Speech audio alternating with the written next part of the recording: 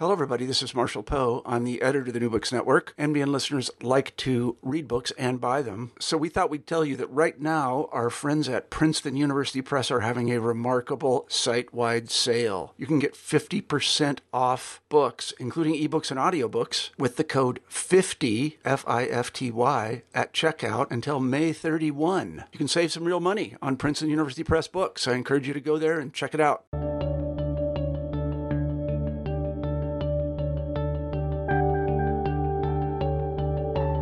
Hi, this is Aaron Weinocht with the New Books Network, and today we're talking to Dr. Morris Finocchiaro about his new book about the Galileo affair. It's called On Trial for Reason, Science, Religion, and Culture in the Galileo Affair. So thank you for being with us today. Yes, sure. So could you start off by telling us a bit about your academic background, how you got to be interested in philosophy of science and Galileo specifically, what you studied, those kinds of things? Okay. In high school, I developed an interest in science, especially physics, especially theoretical physics. And so when I went to college, I went to MIT, where I wanted to focus on science, especially what I called theoretical physics. But now, as I studied it in college, I realized that what I was calling theoretical physics was more what is more properly called the philosophy of physics, namely questions about how did scientists arrive at these laws that or what is the relationship between science and other things like the humanities, or between science and philosophy, or between what is the relationship between science and religion. So, as an undergraduate at MIT, I majored in physics and philosophy, a kind of double major, and I wrote a bachelor thesis on the philosophical interpretations of quantum mechanics. Now, also, as an undergraduate, I developed an interest in the philosophy of religion, and I studied primarily things like world religions and the arguments for and against the existence of God. But my main scholarly interest, though, was the philosophy of physics and the philosophy of science. So then I went to graduate school at the in philosophy at the University of California at Berkeley, and so specializing in logic and philosophy of science. And so there I was introduced to something new, namely the historical approach to the philosophy of science, namely the attempt to understand the nature of science and how science works by looking at past episodes and discoveries in the history of science, such as, say, the Copernican Revolution, the Scientific Revolution, the work of Galileo Galilei, or the work of Einstein, and so on. But my focus in graduate school in the historical approach to the philosophy of science led me to write a dissertation on the historiography of science, the logic of the historiography of science, namely arguments for or against the proper method to study the history of science. So, of course, Galileo was mentioned many times by the various authors that I was studying, but I did not have yet a special interest in him. So I say in graduate school, logic and philosophy of science, primarily the historiography of science, and arguments for or against. So the logic part of my graduate studies involved being exposed to an approach to logic that emphasizes practical reasoning, applied logic, actual arguments, rather than just abstractions. And so in logic, I wanted to deal with the analysis, evaluation, and construction of actual arguments. So then I started, of course, I got a job at the University of Nevada, Las Vegas, as an assistant professor of philosophy. And I had to teach courses like Introduction to Philosophy, Introduction to Logic, and then once in a while, Philosophy of Science or Advanced Logic. But now, even in my Introduction to Logic course, since I wanted it to follow an applied and practical argumentation approach, I was always looking for actual arguments, real arguments that had either been given nowadays in contemporary world or in the course of history, actual arguments that had been argued for and against concerning some issues. And so after a few years, and it was not immediate, but after a few years of looking for proper arguments, I came across the arguments for and against the motion of the earth that played a central role in the 17th century with the Copernican revolution and the scientific revolution. Because, of course, a main point of that revolution was that before, in the ancient times up until the 17th century, almost everybody, including scientists and philosophers, believed that the earth stood still at the center of the universe. But then, after about 100 years of argumentation, experimentation, and so on, then most scientists and philosophers came to believe what we now believe, that the earth is a planet that moves once a year around the sun, and also once a day, every 24 hours, it rotates on its own axis. Now, so the arguments, I started focusing on the arguments for and against the motion of the earth, and there happens to be a famous book by Galileo Galilei, who, after all, was regarded one of the founders of modern science, and especially perhaps the main one, so much so that many scientists call him the father of modern science. So I focused on this book, a book by Galileo published in 1632 entitled Dialogue on the Two Chief World Systems, Ptolemaic and Copernican. And so I had in a portion, of course, even in my introduction to logic course, a section of it dealt with the arguments. Now I had the students read, say, the current translation of that original book. And so I got interested in the analysis of these arguments by Galileo and then by his critics, his opponents, or by people holding different views, including whatever arguments they had, the ancients or the pre-Copernicans, before they came to accept what we now believe, that the earth does not stand still at the center of the universe, but moves around its own axis and around the sun. So I became interested in Galileo, reading not only this book, but other works by him. But now it also so happens that this book, full of argumentation for and against the motion of the earth, the dialogue on the two chief world system, this book by Galileo, it also, I soon discovered, is the book that led him to be tried as a heretic by the Inquisition in other words, it was the publication of that book in 1632 that led to complaints against it.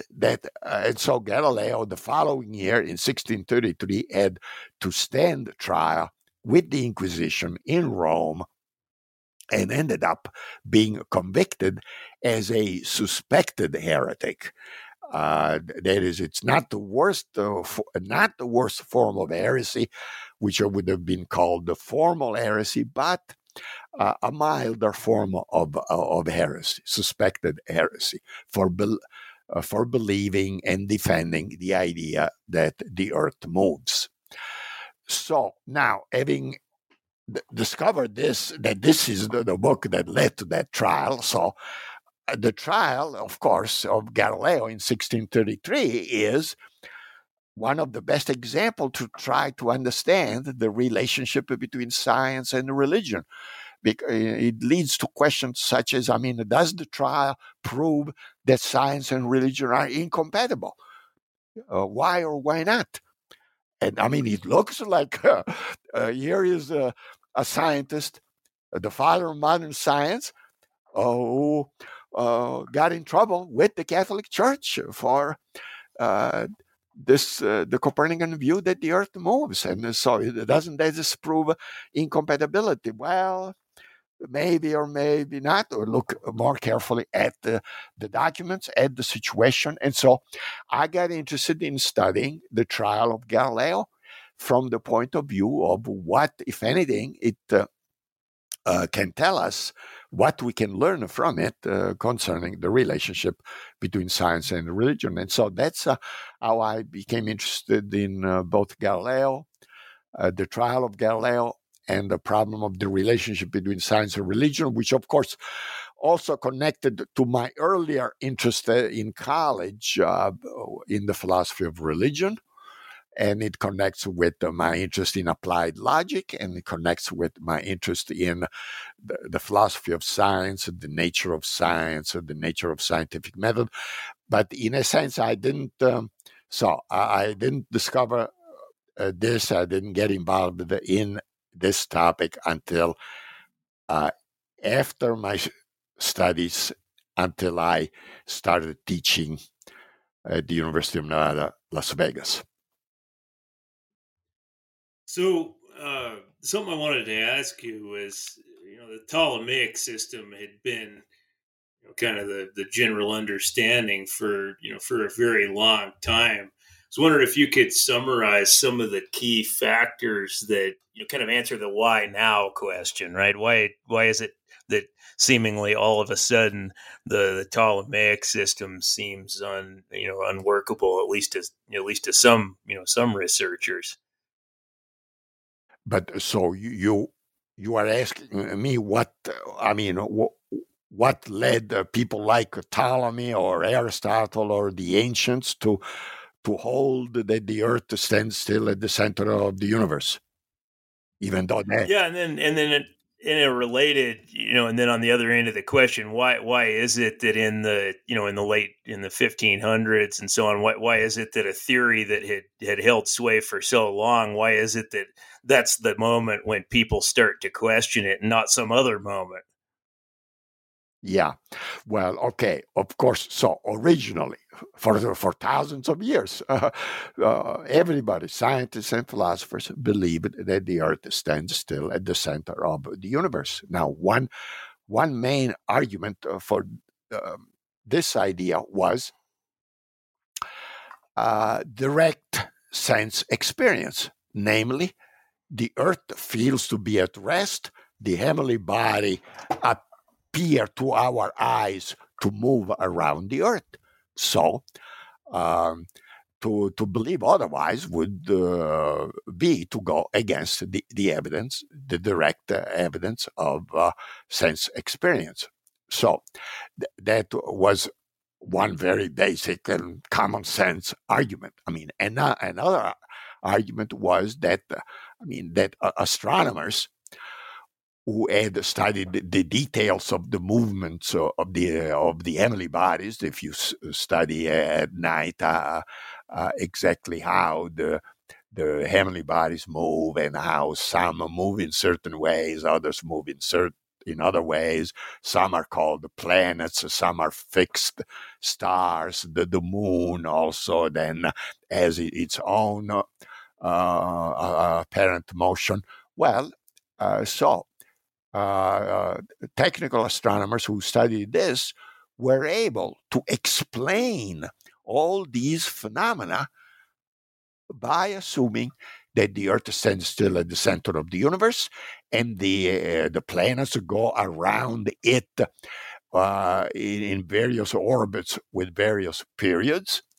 And the same thing, the fixed stars attached to the celestial sphere once a day around the Earth. In other words, astronomers in ancient times came up with a theory that could explain the details of what was observed, and the basic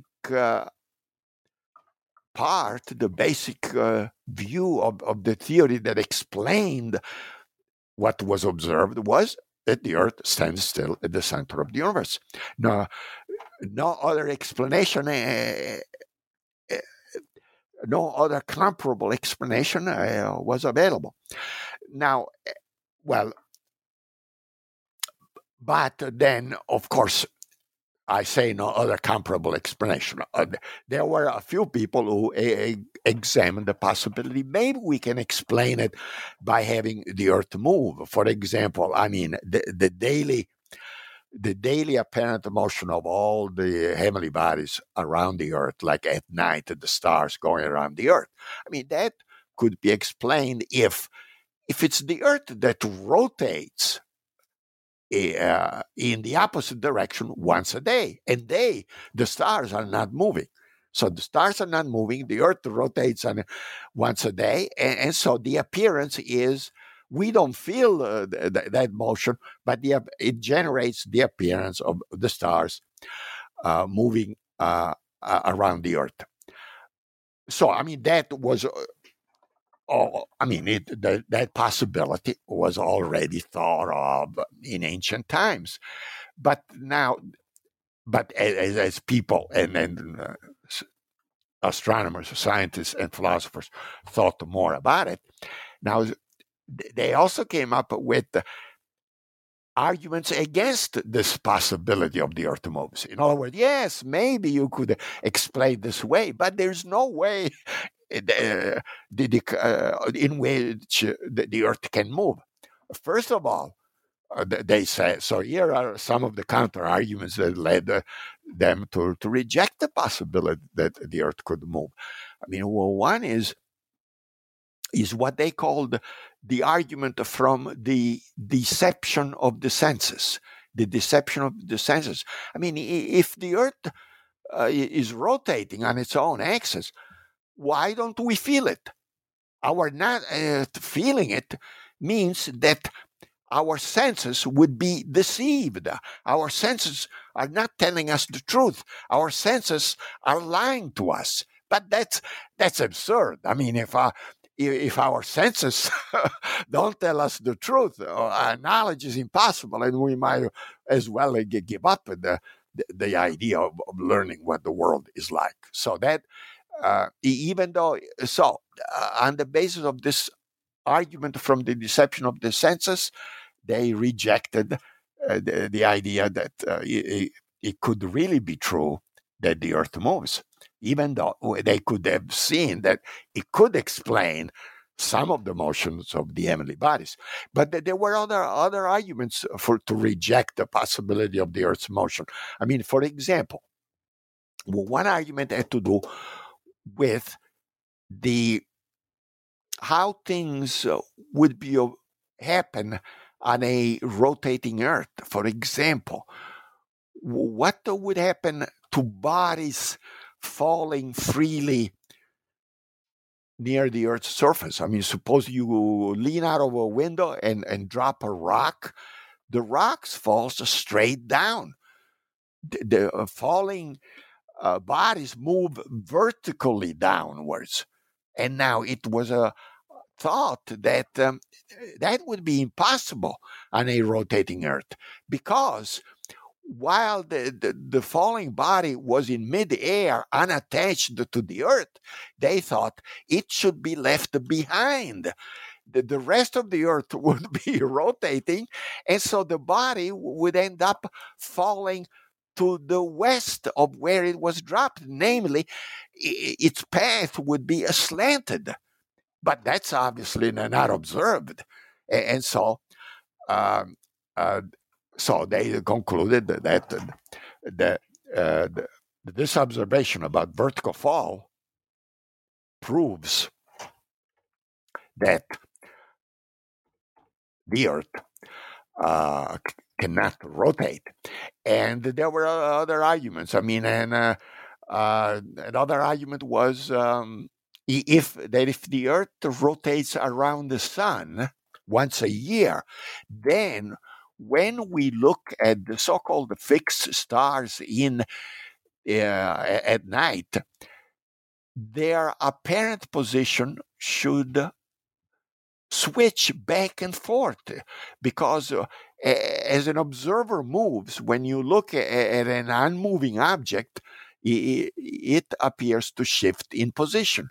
So if the Earth rotates around the sun, which is a very big circle, the Earth's orbit, it means that we are looking at, say, at a given star. Suppose we focus on a given fixed star. We are looking at a given fixed star from very different directions. The difference being like the diameter, being a function of the diameter of the Earth's orbit. And looking at the same object that isn't moving from two very different positions should make the object appear in a different location. So if the Earth revolves around the sun, then any one fixed star should appear to be switching back and forth in the course of a year in its apparent position. But that was not observed. That any one given fixed stars always appear to be in the same place, and no shift in its apparent position. And so that was another argument that convinced almost everybody that the Earth must be standing still at the center of the universe. Now, what happened beginning in the 16th century? Well, first of all, what happened is somebody named Copernicus, Nicholas Copernicus, published a book in which he was able to explain the details of astronomical observations on the basis of a moving Earth. In other words, as I said earlier, one great advantage of the ancient theory was that it could explain in a detailed manner why we observe what we do in the heavenly bodies. Well, now, in the 16th century, Copernicus, for the first time, was able to give a detailed explanation of all the fine points of the astronomical observations of the planets and fixed stars and moon. And so this, of course, did not settle the matter, but it started, it, at least you must say, answered the one objection against the motion of the Earth, namely that there was no way to explain the movement of the heavenly bodies on the basis of the Earth's motion. Now there was.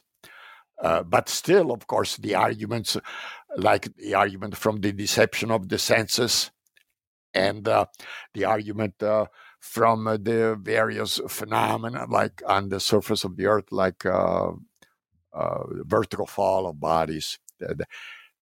So those arguments were not answered. And so, so more needed to be done. And so the next big step, I would say, came around 1610 when Galileo built a better telescope than had been available up to that time. The telescope had been invented a few years earlier in Holland, but Galileo heard about it and was able to build a better specimen, more powerful than any built up to that time. And so with this telescope, Galileo had the idea of turning it toward the heavens to see what could be seen with it, rather than, say, just, for example, one use of the telescope up to that time had been, for example, in naval battles, if you are equipped with telescope, but your enemy isn't, then you can obviously have an advantage. You can see your enemy ship much earlier than they can see you. But Galileo had the idea of turning it toward the heavens, and he discovered many things, all of which seemed to undermine the idea of the Earth standing still at the center of the universe. I mean, for example, with the telescope, one can see that about the moon, that the moon has a surface full of mountains and valleys, a rough surface, pretty much like the Earth.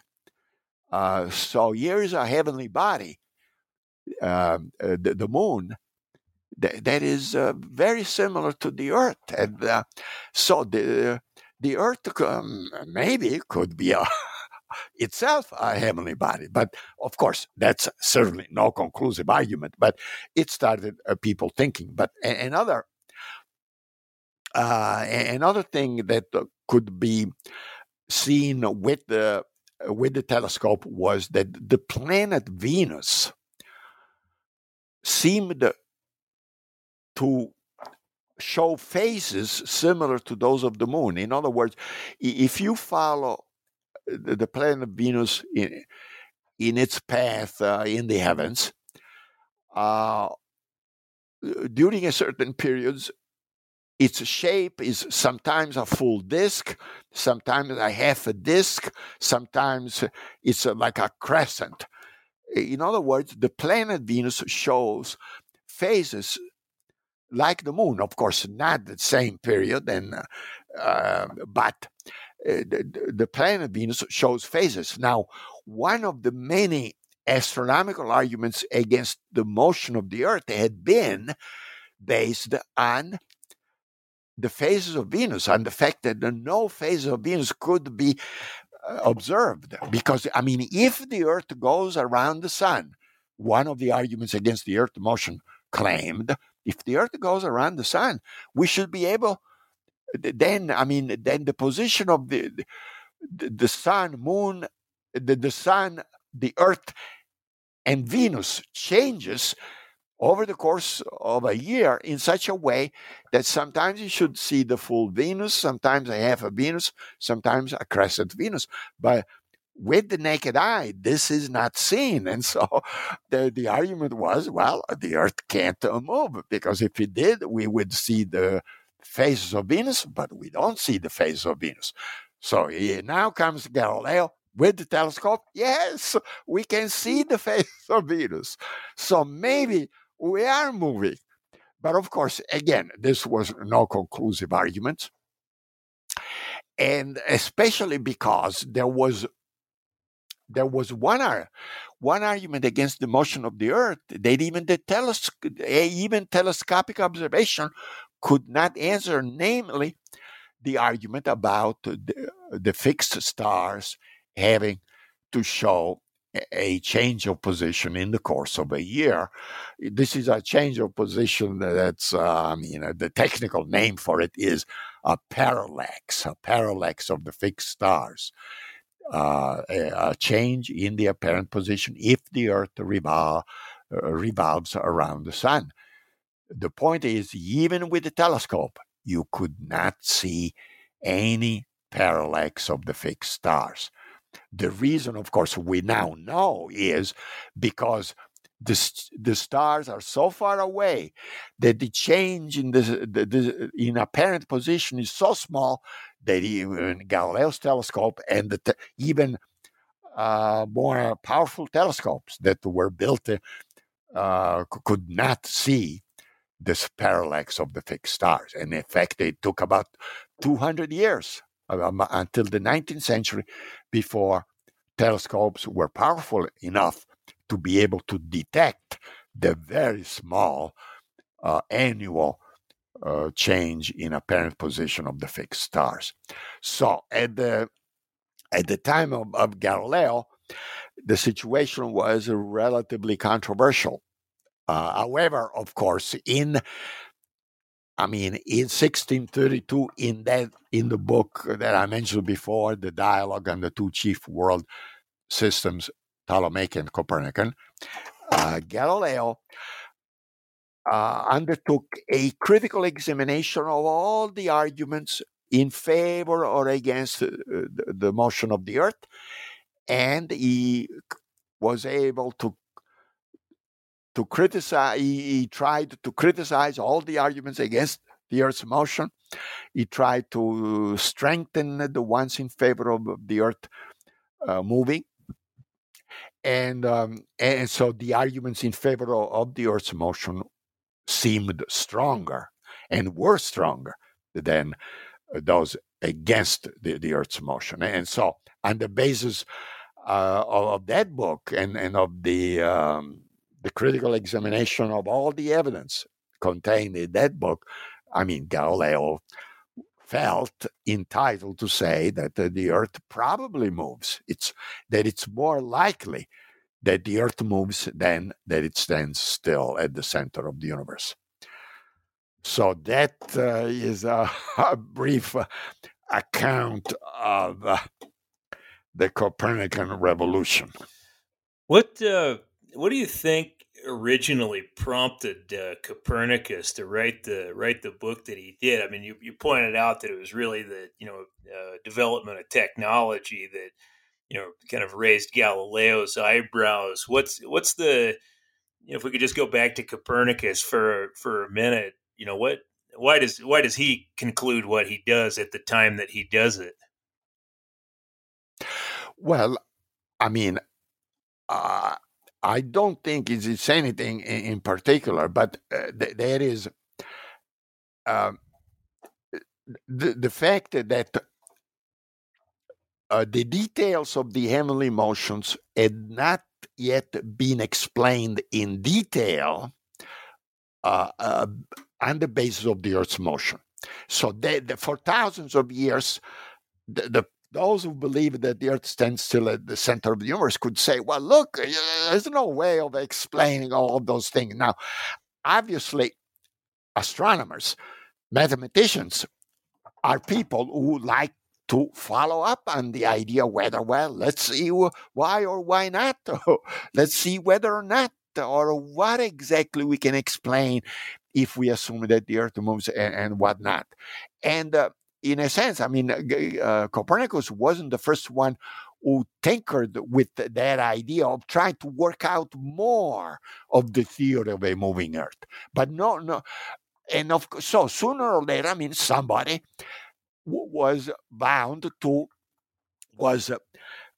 focused enough, mathematically proficient enough to work out the details of a theory of a moving Earth and see what the consequences were, and see that indeed we could explain the details of the motion of the heavenly body. And so Copernicus was the first one to do it, to work out the details. So sooner or later, somebody in human history would have done it. And other people, did a little bit between Ptolemy, who lived in the 2nd century AD, and the 16th century. A number of astronomers did a little bit, but not enough to pose a real alternative there. And Copernicus was the one who did it. I think at this point we probably need to move to your point that really the Galileo affair is two affairs, right? The original trial, proceedings of the Inquisition, and then all of the various narratives about what that's meant since you kind of cast as the second of the two Galileo affairs. So I think maybe now might be helpful to listeners to have you sketch out why there are really two Galileo affairs and what those consist of. Okay. Well, the original, Galileo affair is simply the original trial of Galileo, and it too, of course, has at least two phases.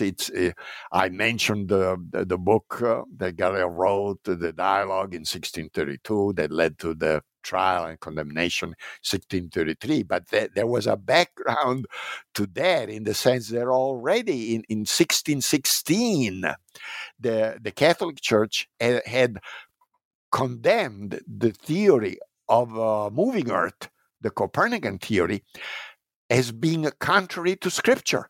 In other words, one of the arguments from actually even from ancient times, the motion that in many places it is stated or implied in the Bible that the Earth stands still at the center of the universe. So to say or believe otherwise goes against the Bible, and so goes against religion and is heretical, if you want to use a fancy word. Now, so when Galileo, with his telescopic discovery, started pointing out that is in 1610 and the following few years, when he started pointing out that the situation of the scientific evidence seemed to be changing, then many religious-minded people started complaining and attacking Galileo that he was trying to undermine religion, undermine the Bible. And so there were already, although Galileo was not brought to trial at that time, but the complaints were filed against Galileo. Yeah. So in 1616, the Catholic Church condemned the theory that the earth moves as being against the Bible, as being contrary to Scripture. And Galileo himself, although he was not put on trial, but he was given a warning by an official of the Inquisition. He was given a warning not to believe or defend or advocate the theory that the earth moves. He had to shut up, so to speak. And so that was in 1616. Now, for things were quiet for a number of years, but then in 1623, one of Galileo's admirers became Pope Urban VIII. And so because of that, Galileo went who lived in Florence, went to Rome to pay his respects to the Pope, had a number of audiences with the Pope, was very well received. And Galileo got the impression that if he wrote the proper sort of book about the motion of the earth and the Copernican theory, as long as he stayed away from any biblical interpretations, as long as he wouldn't try to show that that the Earth's motion was compatible with the Bible, but as long as he limited himself to scientific and philosophical questions, he could discuss the motion of the Earth and the Copernicus theory of the Earth's motion. In other words, the Pope, Galileo, got the impression that the Pope did not think that the 1616 condemnation was meant to stop all discussion. It was meant only to stop a certain discussion, trying to prove that the Earth's motion is compatible with the Bible. That wasn't supposed to be done. But so, scientific and philosophical evidence and argumentation was allowed. And so Galileo, having gotten this idea from his friendly Pope, wrote the dialogue on the two chief world systems. But then, of course, the conservatives, when they saw the book, that the book did show that it was more likely that the Earth moves than it stands still, then they raise all kinds of complaints. They try to show that what Galileo had done was both against the Church's declaration against Copernicanism in 1616, as well as being against what Galileo had been warned by officials to do in 1616. And so, so Galileo then was found to have violated the Church's warnings and the Church's dictates of 1616.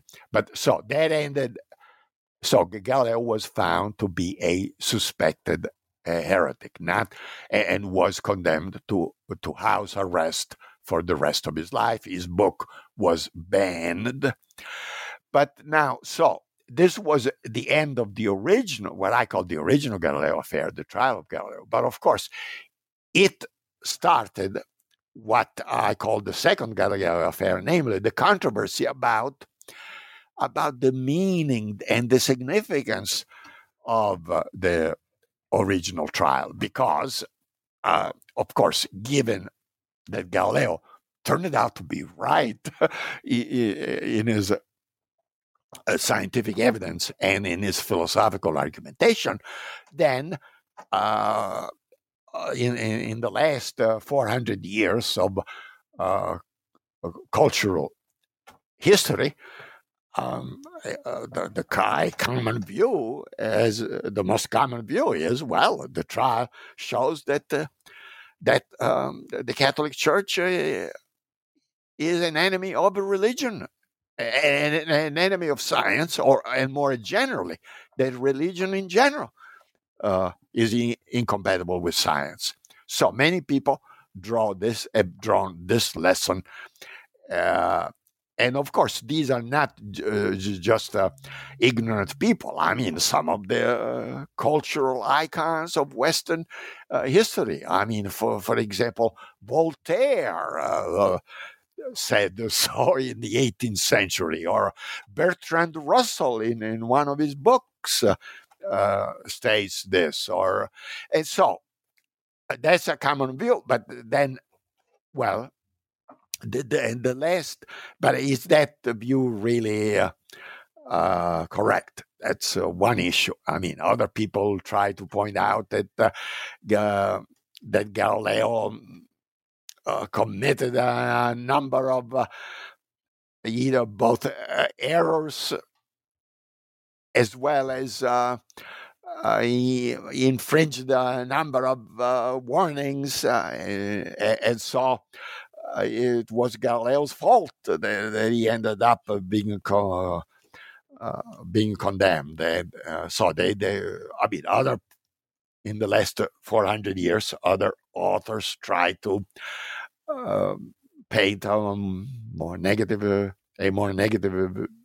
picture of Galileo and a more positive one of the Catholic Church. Then, of course, in the last 400 years, a number of things have also happened that are part of what I call the second Galileo affair. Namely, see, at one point, at one point after 1633, the Church itself admitted that the Earth moves. I mean, this came in 1835.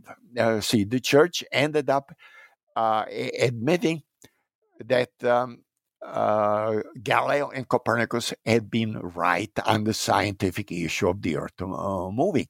Of course, this happened after more and more evidence, more and more scientific evidence in favor of the Earth's motion was found, including at one point in the early 19th century, the parallax of the fixed stars was observed. So even the Catholic Church at one point had to admit that Galileo was scientifically right, so to speak. And then, now see, and another issue that came up is the one concerning about where does the Bible stand on this? See, Galileo, before, already after the telescope in 1610 and before the 1616 condemnation of Copernicanism by the Catholic Church, he had argued, he had discussed the biblical argument against Copernicanism. He had tried to show that you should not see any conflict because the church, because the Bible should not be treated as a scientific book that gives information about the physical reality. Galileo tried to point out that the purpose of the Bible is to tell us how to go to heaven, how to go to paradise, how should you lead a holy life. So the Bible should not be treated as a scientific or philosophical book that conveys information about the world. And in this discussion, Galileo even sought the support, and he could point to other great theologians like Saint Augustine, who lived, in the 4th and 5th century A.D. Saint Augustine, in a number of his writings, had said similar things. So, and at the time of Galileo, many churchmen also agreed with Galileo that the Bible is not a scientific authority. And so the conflict between what the Bible literally says and what the science may show should be resolved by reinterpreting what the Bible says. So many churchmen agreed with Galileo. Well, now this kind of discussion continued, of course, after the trial, and eventually the Catholic Church officially agreed that Galileo was right on this point too, namely that the Bible is not a scientific authority. This came in the year 1893 when Pope Leo XIII issued an encyclical in which he basically put forth a view of the Bible similar to what Galileo had advocated, that the Bible is not a scientific authority, and therefore you should not take that there is a conflict between what science tells us and what's written in the Bible.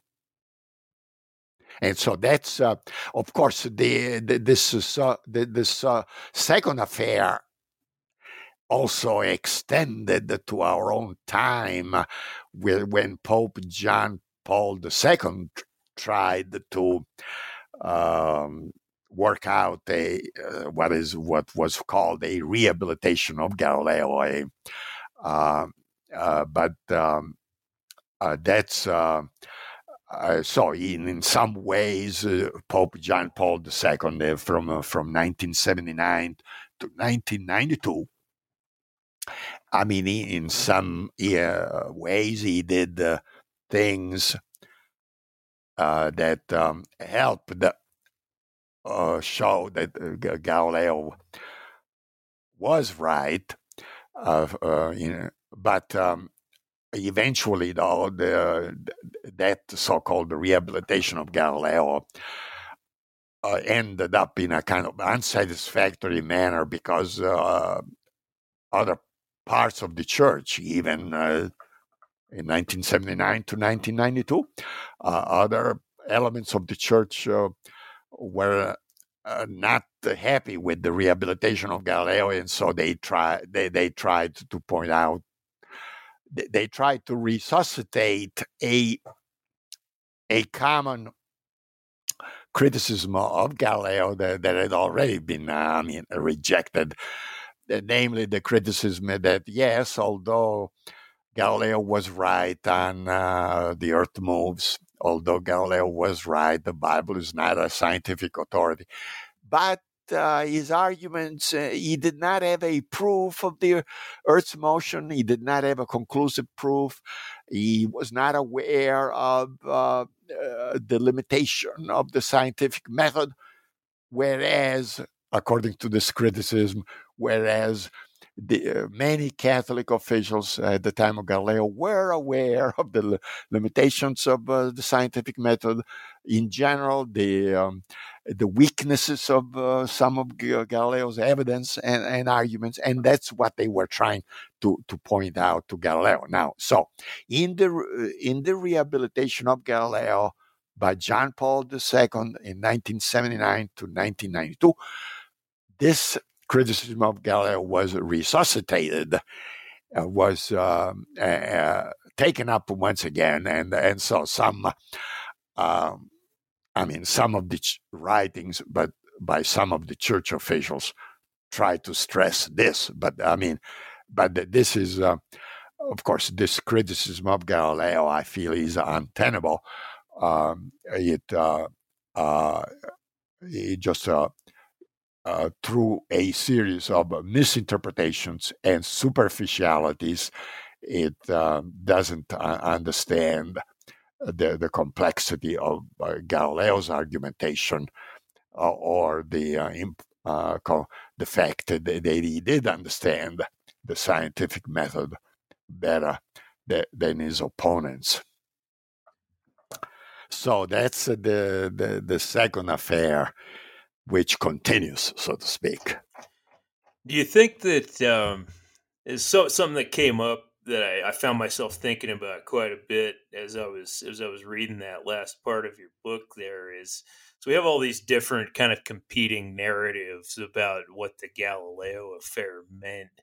Do you think that subscribing to one or the other of those narratives is simply a matter of kind of picking your tribe, that it's kind of pre-critical, or do you think that there's, is there actual evidence we can use to say that, one narrative is objectively better than the other? Or at that point, are we kind of getting beyond what, can be empirically shown? You have any thoughts on that? Well, of course, I call the second, the affair, a controversy. So by that I mean, I don't deny that there are, say, arguments for and against Galileo, for and against the church, whether what the church did to Galileo is right, whether whether or not what the church did to Galileo had some basis, or whether or not Galileo was free from any fault or any guilt. So, calling it a controversy means this is a subject for discussion. There are arguments for and against. But, okay, having admitted that, though, I would say that the pro-Galilean side wins. This argument and this controversy. When you examine, yes, you listen to the opposite arguments, but then I think that they can all be answered, and there you can show that the pro-clerical position is based on misunderstandings. So I also took, we're kind of getting close to the end of our hour here, but, for me, when I read your book, one of the most important things that emerged was the principle that it's possible to be both reasonable and wrong. And you've spent so much time on Galileo that, it's pretty clear from your book that you think that there's some broader applicability to society now of the controversy that happens in there. So what would you take to be what are some of the lessons here, that you think that those of us here in 2020 should be taking to heart based on what happened and your rendition of it? Well, let me elaborate very briefly this idea that it is possible to be both reasonable and wrong. In other words, in my book, the account that I give there, I believe, shows that, for thousands of years until Copernicus and Galileo, almost all scientists and philosophers believed that the Earth stood still at the center of the universe. Now, we know this is wrong. This is false. We know now. But they were reasonable in so believing, because the available evidence pointed in the direction of the Earth standing still at the center of the universe. It took 150 years to discover that the Earth is not at the center of the universe, and the Earth does move, and it was a long process. It required new instruments like the telescope, new discoveries, but also a point I've not mentioned before, a new physics. That is a physics defined as the science of motion, the science of moving bodies. There was a physics available before Galileo, the Aristotelian physics, but it too was wrong. But on the basis of that physics, you can't make the Earth move. So you needed a new physics, like the law of inertia and the law of force, the law of action and reaction. The engines were reasonable but wrong. Now, at the time of Galileo, many of his opponents were also reasonable, although they turned out to be wrong. But see, as time went on, though, eventually, though, on the question of the motion of the Earth, the point comes when it's no longer even reasonable to believe that the Earth stands still at the center of the universe. Okay, but now, applied, say, to the other controversy over whether how the Church treated Galileo and whether Galileo was completely innocent of any fault.